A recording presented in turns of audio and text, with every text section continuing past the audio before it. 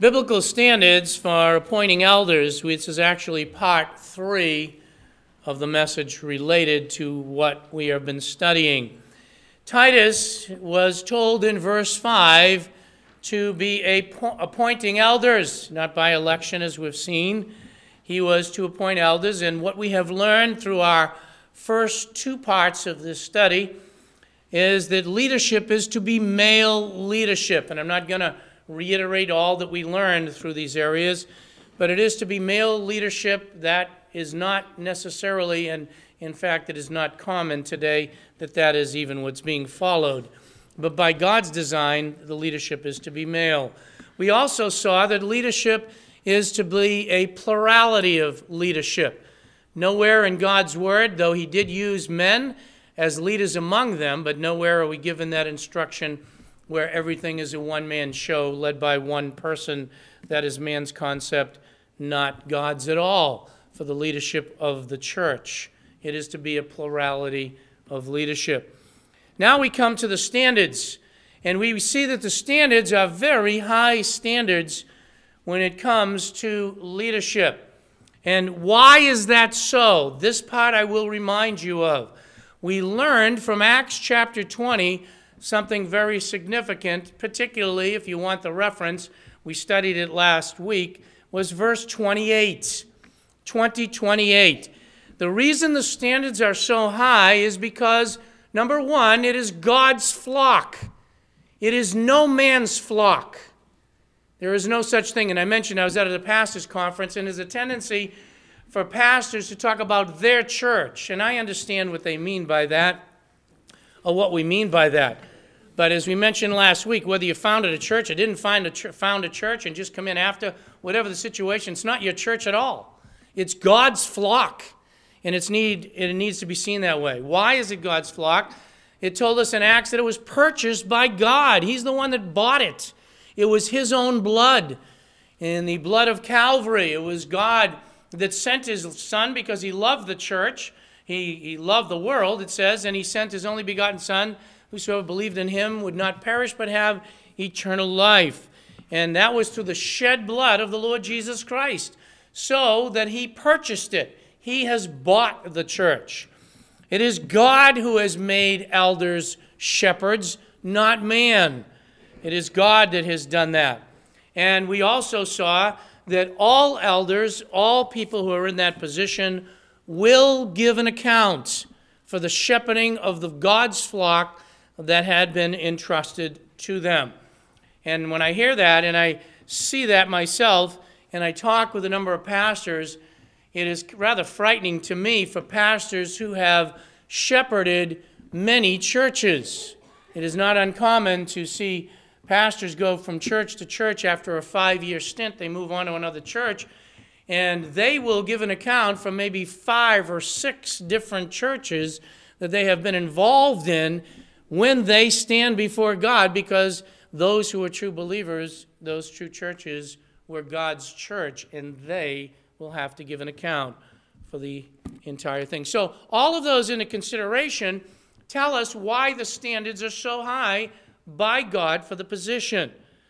And when we talk about the basics, when we look at these standards, they are not the norm that is used today to put people in the pulpit, to put people in leadership positions. Today, the basic standards, and every week I get stuff across my desk on this, the standards of the world are usually business skills. They are personality, such things as social status, family lineage, management ability, whether or not the person is a people person, modern ideas, whether they have that. That, whether you believe me or you don't believe me, you just do your own research. That is basically the standard by which many, if not most people, are put into leadership positions today. That is not God's. God's standards are based upon character. They are based upon the moral and spiritual purity of leadership. And they are to lead with that basis regardless of the educational level, the size of the church, the region in which one is serving, or even for that matter, the country. It doesn't matter whether people are serving as elders in Germany or whether they are in Thailand. It doesn't matter whether the church is 10,000 people or whether it's 20 people. These are God's standards for the leadership in the eldership position. We need to understand some other things that are very important as we go into the list. These are actually, and I've mentioned this already in our study, these are actually standards for every believer. We don't look at it that way. We often see it because it's dealing with elders. That is true. But every believer should have these standards in their life, but certainly it should exist for those who are in a leadership position. We are not dealing with standards prior to salvation. For example, even though he was an apostle and a special apostle, just to pick one off the top, you have someone like Paul who was basically a murderer and taking people into prison or involved in that capacity. It is not dealing with situations prior to salvation. Neither are we talking about sinless perfection. That's another thing that we need to understand, that we're not talking about a situation like that. There is no one who is sinlessly perfect. There is no one who absolutely all the time would live with any of the standards. But the standards are high, and it is not to set up some type of hierarchy system. That is not the purpose here. Now, as you know, if you're aware of anything in the news, the Roman Catholic world is just going through and just went through the process of electing a new pope. That is not the idea behind these standards. There should be no, listen again, I've already preached on this in the first two parts. There should be no distinction between the clergy and the laity. None whatsoever. These standards are only there because certainly in the leadership positions, it's got to be there to be examples, and I'll talk about that as I go. But everybody is gifted and part of the body of Christ. An elder is no better off than a person serving as an usher, for example, as we talked about this morning. We are all members of the body of Christ and all on an equal basis and will be part of the body of Christ. It is Christ who is the head. Then why have these standards? I'm going to give it to you right up front. Why have these high standards? Because leaders are to be models. Leaders are to be models of the moral and spiritual and social character that represents God's leadership. And they are people that should be able to be imitated, regardless of their education, regardless of their social status, and as I said, regardless of the church size. And I want you to see that very quickly. I've narrowed it down to 4 verses that I'll turn to, and then we'll come right back to Titus. So turn with me to Hebrews chapter 13. I want you to see that biblically. Hebrews chapter 13 and verse 7. Now this is right after it's given us Hebrews chapter 11 and Hebrews chapter 12. But he says this in verse 7, remember those who led you, who spoke the word of God to you, and consider the result of their conduct, imitate their faith. You don't imitate everything in their life. You imitate their faith. But they are to be models. They are to be imitated. Turn with me to 1 Peter chapter 3. We saw this passage in the first 2 parts, but I want you to go just to one verse. 1 Peter chapter 5, verse 3. Talking to the elders, it says, nor yet as lording it over those allotted to your charge. You notice that again, allotted to your charge. But proving to be examples to the flock. The leadership are to be examples. 2 more passages. Go with me to 1 Corinthians chapter 11. 1 Corinthians chapter 11 and verse 1. And if you look at 1 Corinthians chapter 11, verse 1, Paul set the standard. Remember, he established elders as he went around from church to church. And in chapter 11, verse 1, he says, be imitators of me. Why? Just as I also am of Christ. And Paul was able to point to himself as someone to be followed. Why? Because he was following Christ. And the last one I'll give you, and again, this is only a sample of them, is 2 Thessalonians chapter 3 and verse 9, because it's close to our text.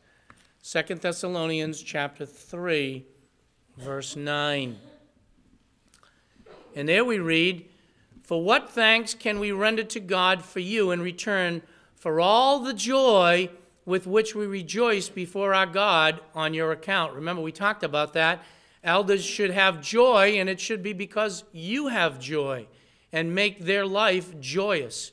But notice again, we rejoice before God on our account as we keep day and night praying most earnestly to see your face. And what is the point? That was actually 1 Thessalonians that I read from. I was going to say that's not what I wanted. But 2 Thessalonians, you were in the right place. Verse 9 says this, "Not because we do not have the right to this, but in order to offer ourselves as a model for you." Why? So that you would follow our example. And in there he's talking about praying for them. So the standards are high because they are to be models. They are to, and it's not to be by the world's standards. And just as a side trip, I would mention very quickly that all of our young people have heroes, and many adults even have heroes. Unfortunately, many times those heroes, and you think about your own life, I won't answer for you, you won't answer for me. But who are the heroes of your life? Are they sports figures? Are they science men or men of education? Are they men of finances and the way they have managed their finances? I'm going to tell you, folks, we need heroes of the faith. We need to point our children to, and we need to ourselves have heroes of the faith like Paul and like Peter and Timothy, whose faith we can follow. So what are the qualifications and the guidelines then for the leadership? Well, as I have in your notes, if you're back in Titus chapter 1 now, the key qualification is found in verse 6. In verse 6. Generally, in a list that's given like this, and it is true in this one as well, the first thing that's given is the key. And that is true in the list that's provided by Titus. It is also true in the list that's provided to Timothy by Paul. In other words, the first item in the list is the key, and all the others basically explain or illustrate the character from which that first one comes. What is the standard then? It is right away in verse 6. "If any man is above reproach." To be in the position, the first requirement, and actually the key requirement, is above reproach. That is blameless. The person is to be blameless. Now, what does that mean? It is without proper charge or accusation. It is actually a different word that was used in Timothy, but both words are very related. In other words, you cannot hold on to that accusation with accuracy. It is something that you cannot really charge that person with. It doesn't mean there won't be false charges, but nothing that could be legally charged and that person held because of the charge that you would put against them. Oh, people can make false charges. They did that of the Lord Jesus Christ. All of his trials were false charges. They did that of the Apostle Paul. They did that of the Apostle Peter. And on I could go with the list. Oh, people make accusations and charges. That doesn't mean that that's it.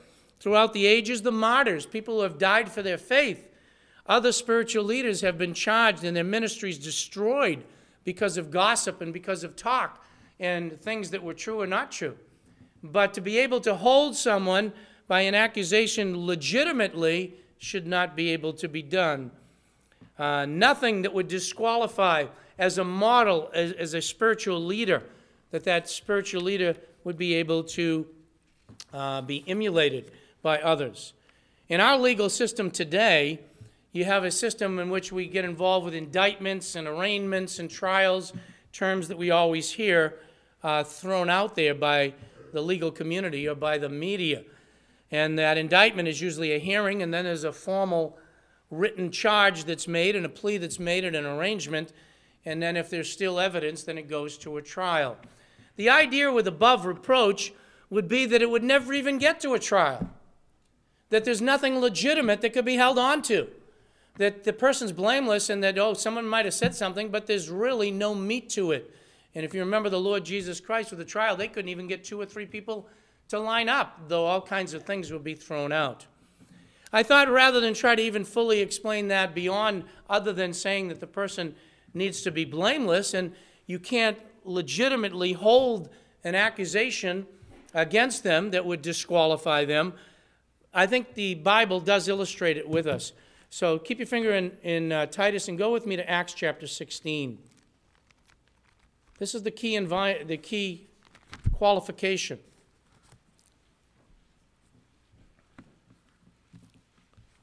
I would say that Timothy is the example. And here it is in Acts chapter 16, verses 1 and 2. Paul came also to Derbe and to Lystra, and a disciple was there named Timothy, the son of a Jewish man who was a believer, but his father was a Greek. Now already that could be a problem. But you go and it says right in verse 2, he was well spoken of. Now it's different wording, but the point is there. He was well spoken of by the brethren who were in Lystra and Iconium. He was well spoken of. Before he chose Timothy, his reputation, if you will, is he was blameless.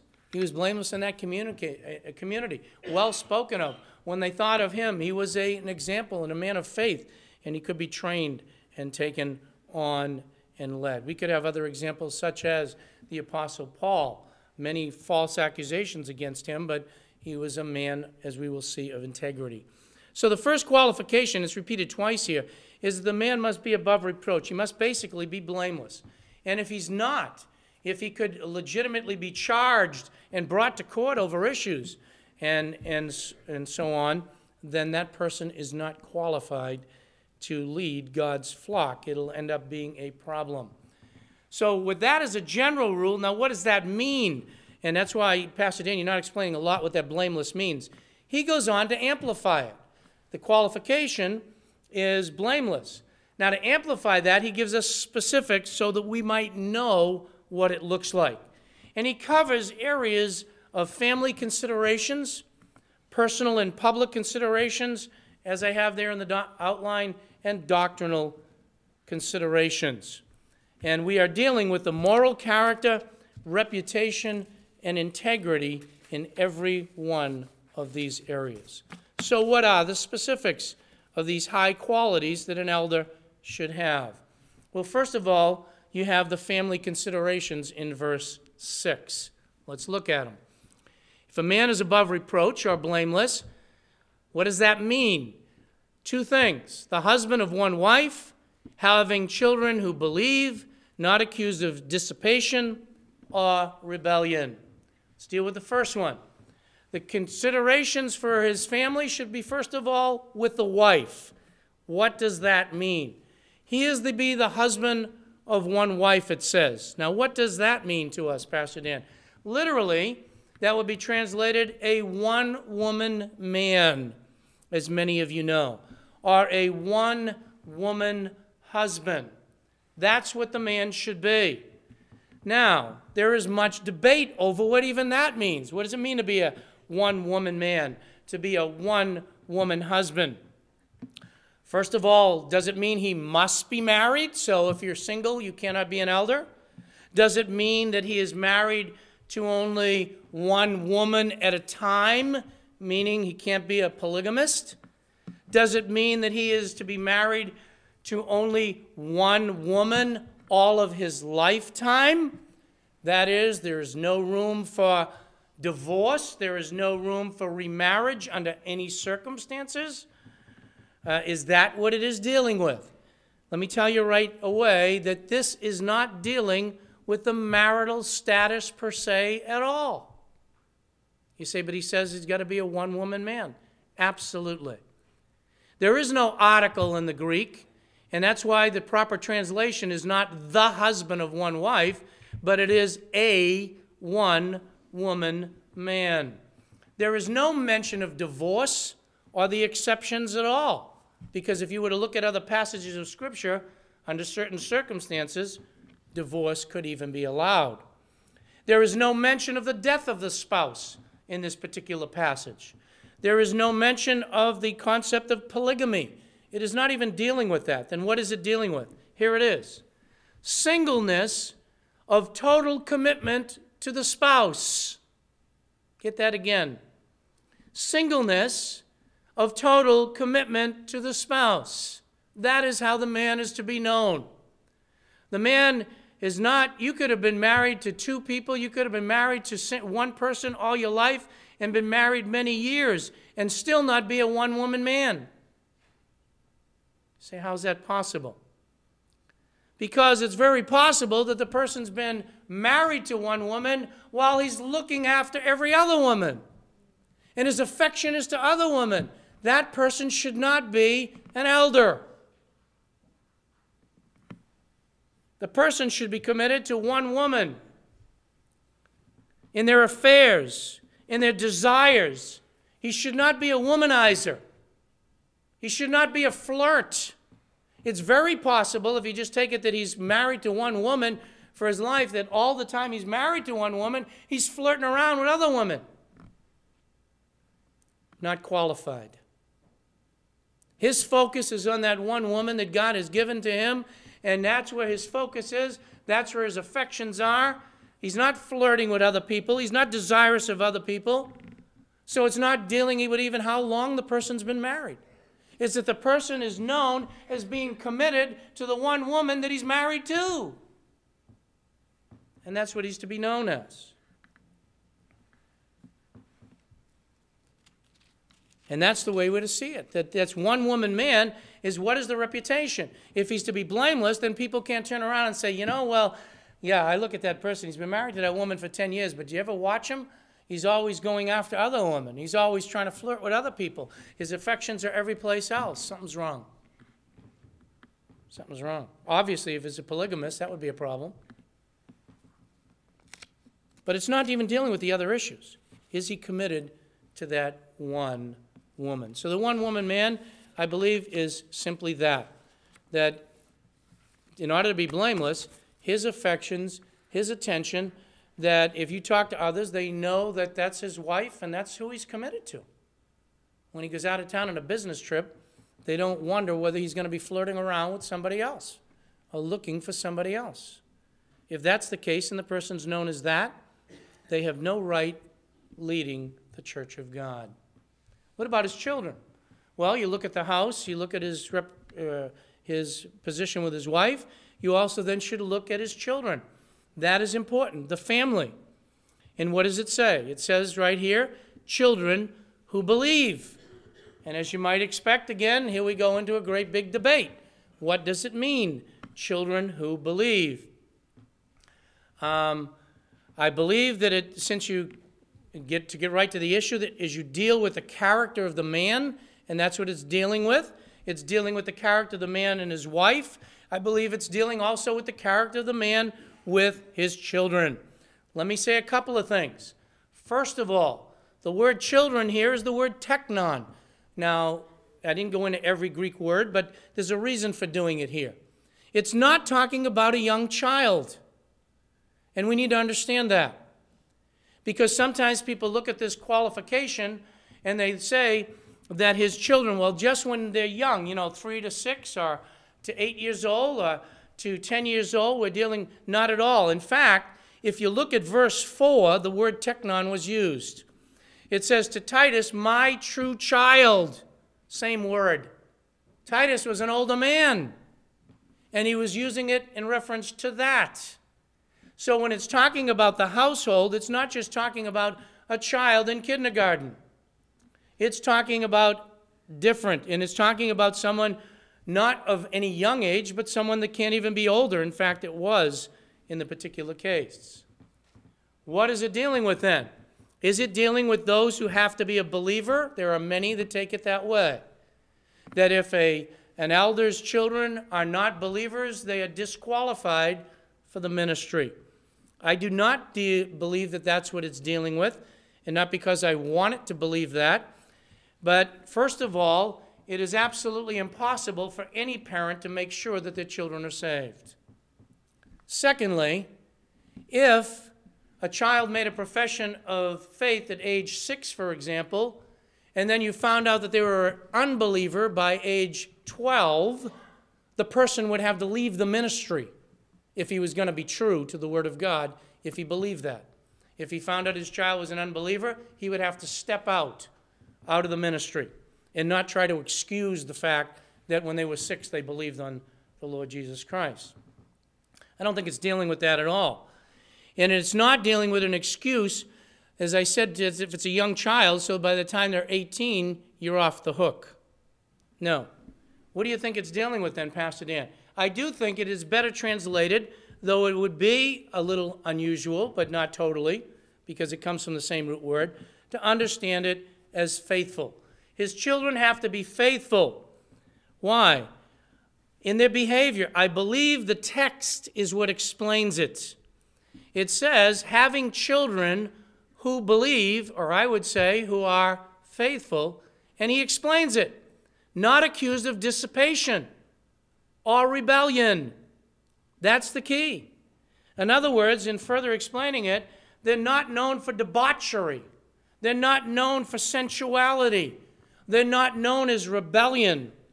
So that you have the elders' children being the rebellious ones in the local church. That the elders' children are being the ones that are known for debauchery, are known for sensuality. If they're known for that, disqualified. Now you say, where do you draw the line in the practical sense then, if you say they can be older children? I think the practical application is this: as long as they are in your home.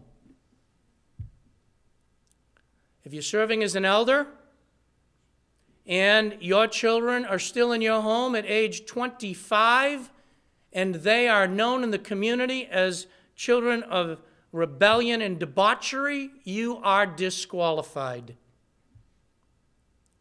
If they are out of your home, there's nothing you can do.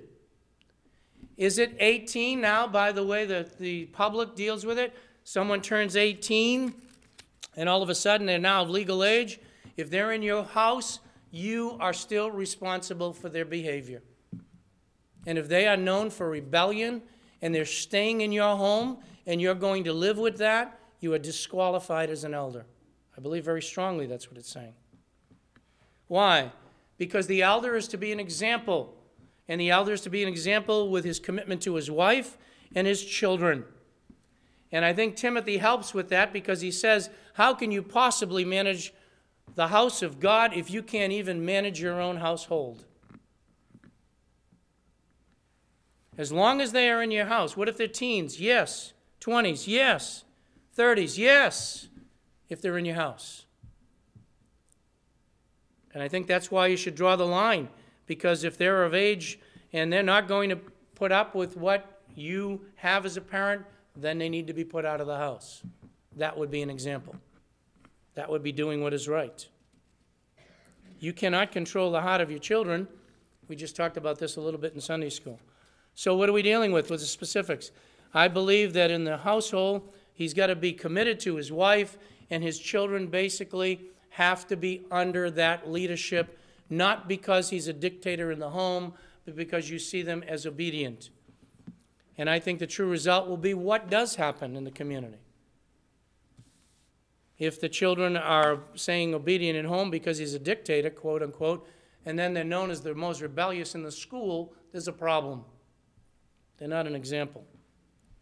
You need to be dealing with that. High standards. You say, who's qualified? That's why we need to see the high qualifications. You know, I talked to you about the fact, go back to the first 2 messages.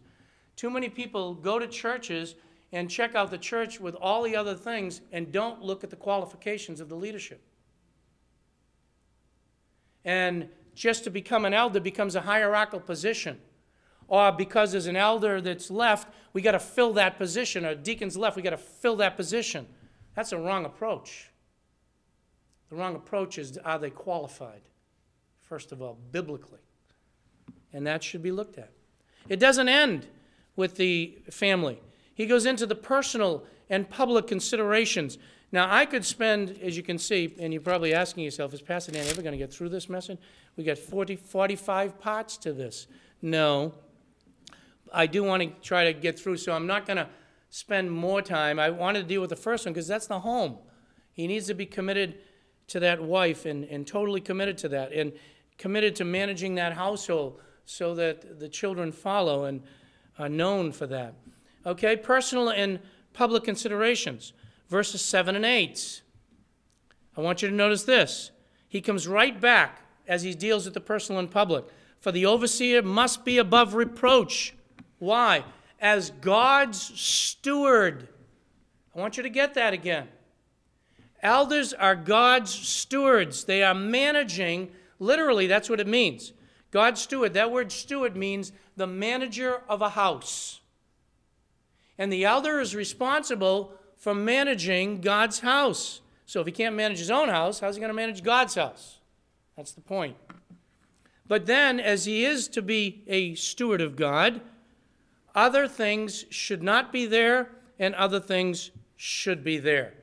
And I will try to go through them and explain them and get right to the point. First of all, he starts with the negative, and he gives a number of things that should not be there in verse 7. He says he should not be self-willed. That is arrogant. Now listen carefully. A lot of people misunderstand self-willed. Listen carefully to what that means. If you miss this, you're going to miss the whole point. Self-willed, by its definition, is this. And I'm not talking about English, by the word meaning here. It is arrogant and without regard for the welfare of others. Catch that again.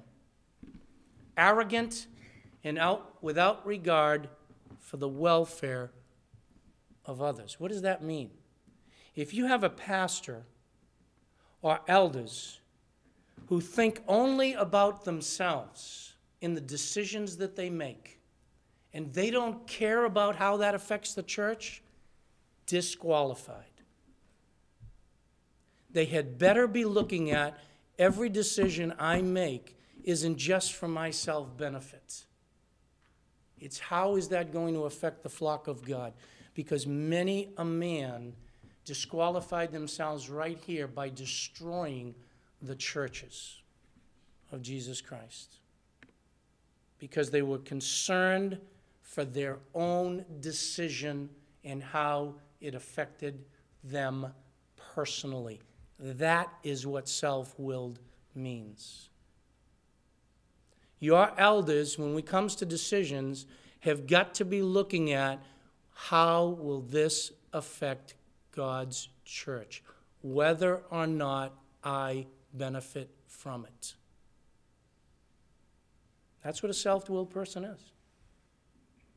They don't look at themselves, but they look at how the decisions will affect. That's the type of person you want in leadership, that's looking at the household of God and not their personal income and not their personal decision.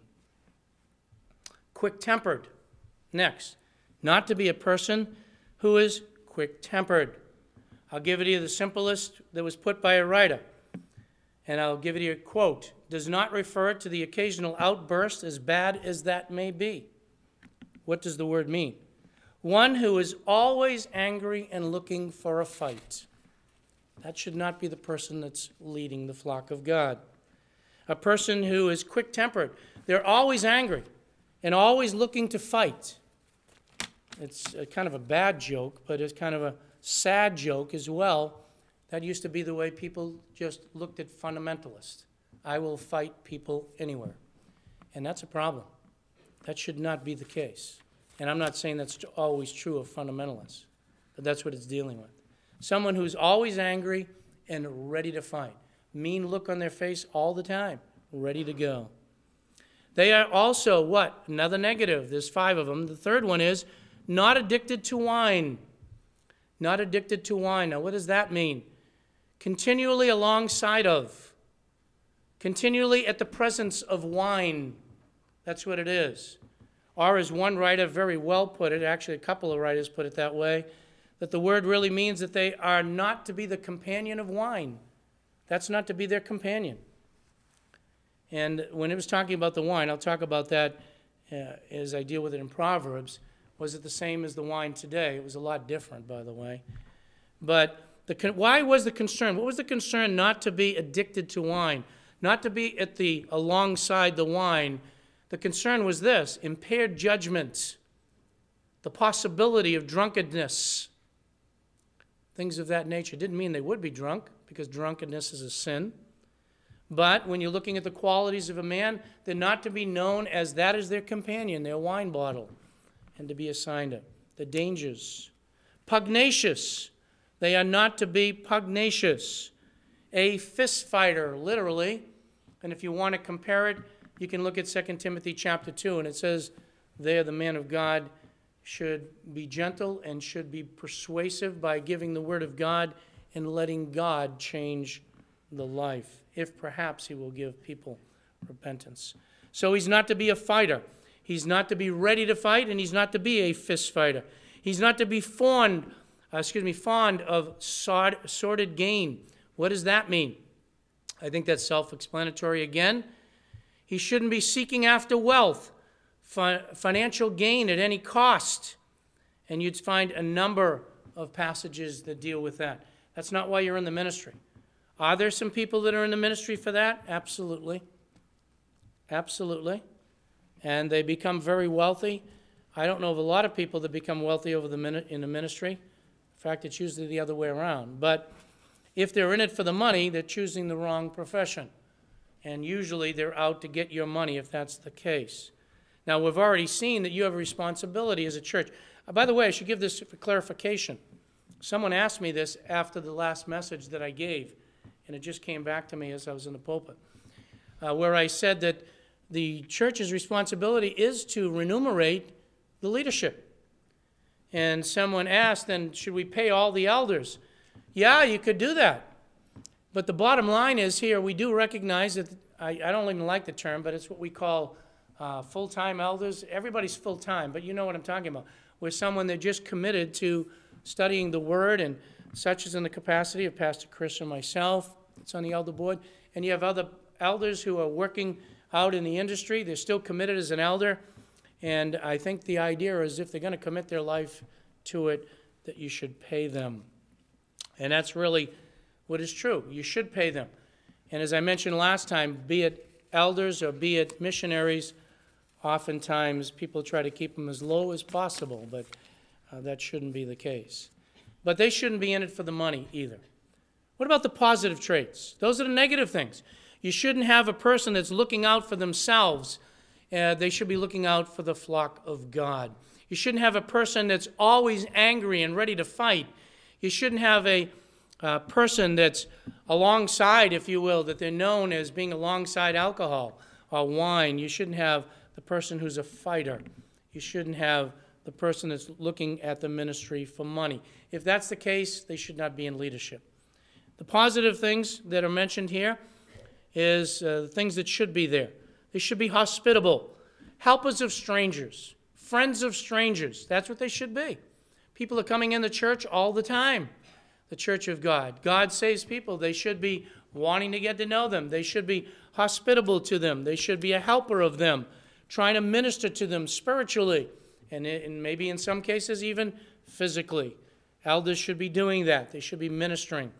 They should be lovers of what is good. People that love plain and simply good things. Things that are good, that are honorable. You want to look at the list? Look at Philippians chapter 4, the things that come from above. They ought to be sensible. They ought to be sober-minded. There's the opposite.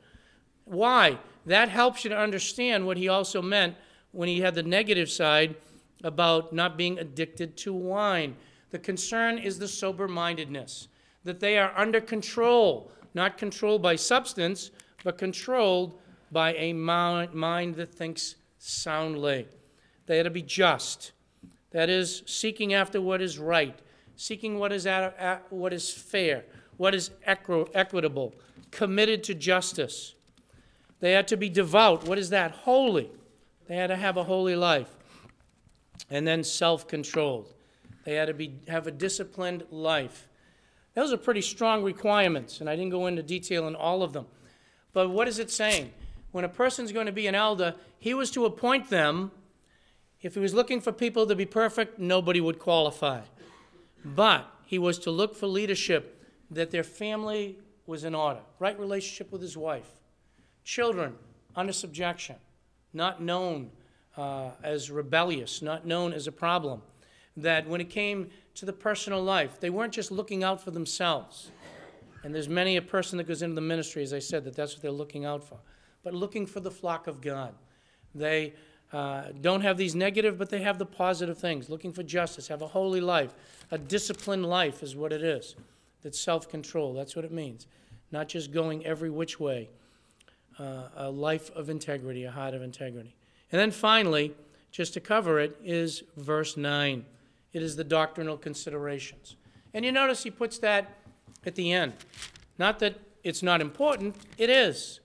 So in order to be a person that, as he said earlier in the verse, is above reproach, their family is to be in order, their personal life is to be in order, their public life, what's the reputation that he has outside, and then doctrinally. Why? Verse 9, holding fast to the faithful word which is in accordance with the teaching. That's important.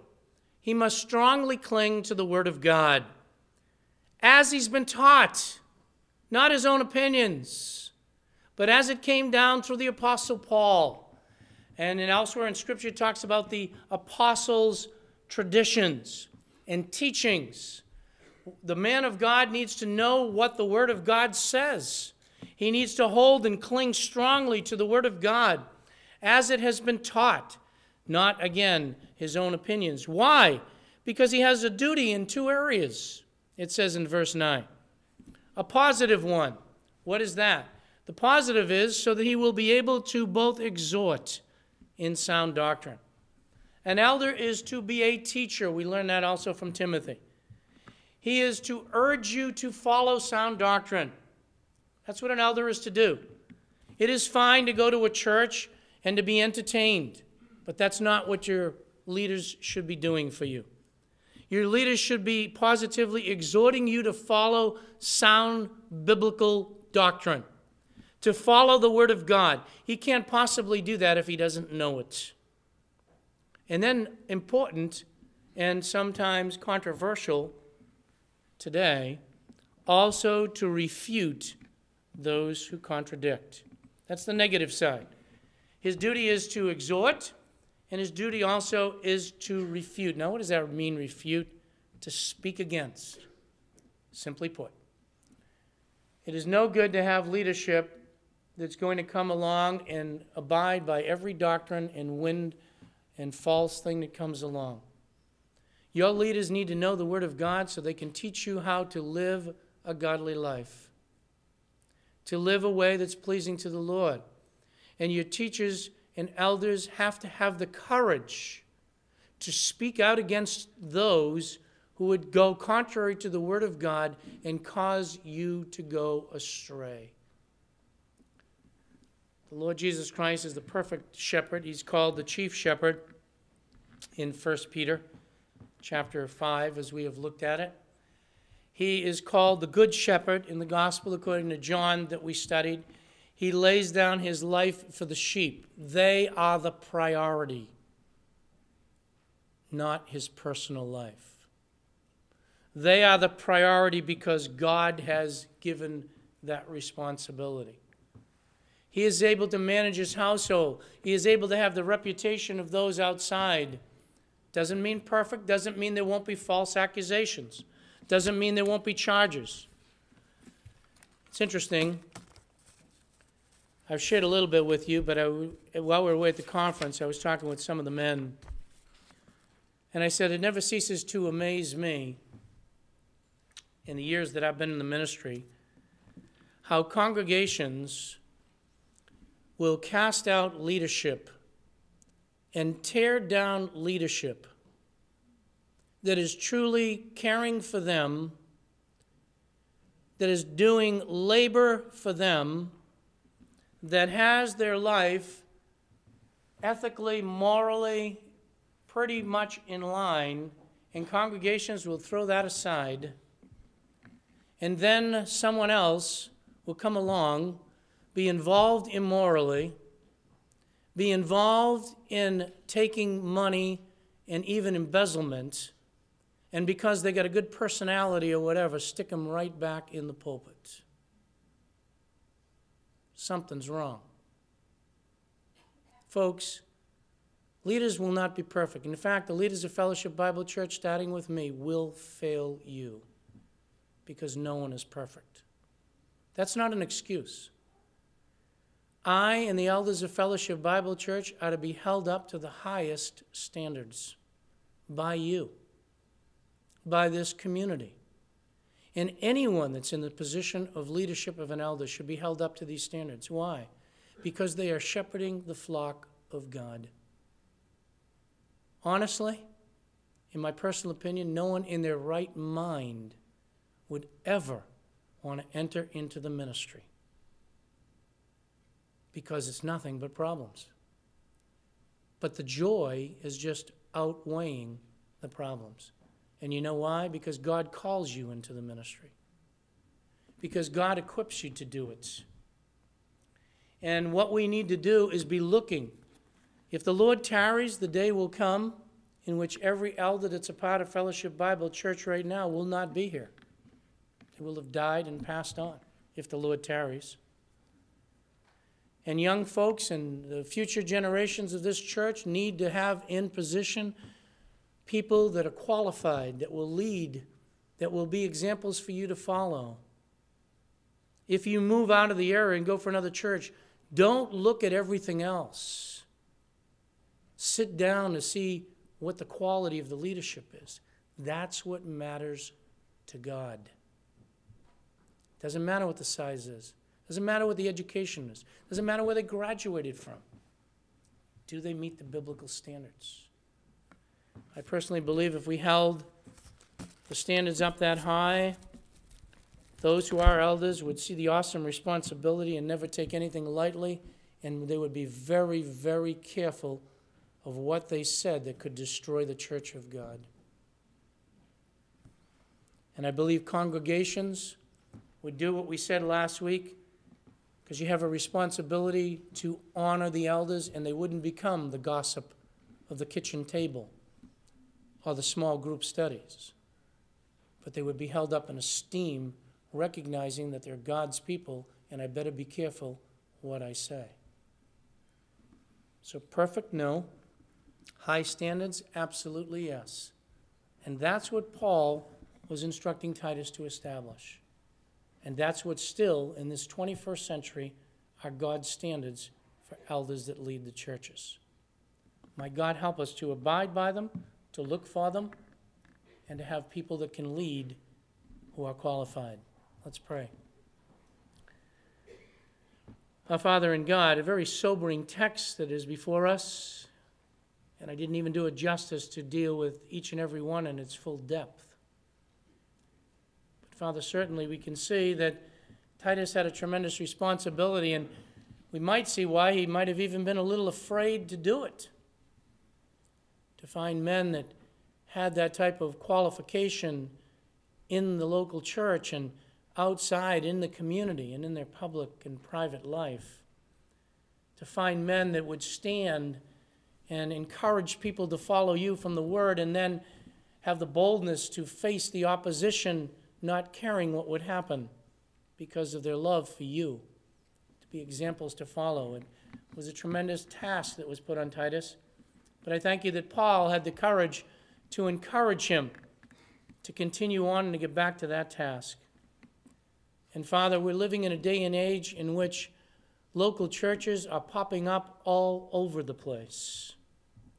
There are so many in any given town and different sizes, that many of which are made up, not all, but many, of just disgruntled believers who are dissatisfied with certain things. But I pray, Father, that in every local church that's calling itself followers of Jesus Christ, that they would hold their elders to high standards, that the elders would see the importance of abiding by these standards, so that, Father, we would have families and people and young people and old people that can look up to godly examples and want to follow because they're following Christ, that we can follow after their faith. Might we not drop the standards that you've established.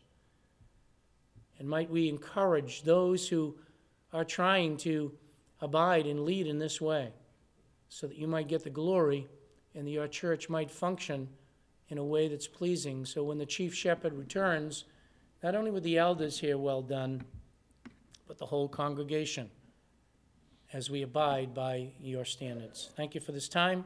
We pray these things in Christ's name. Amen.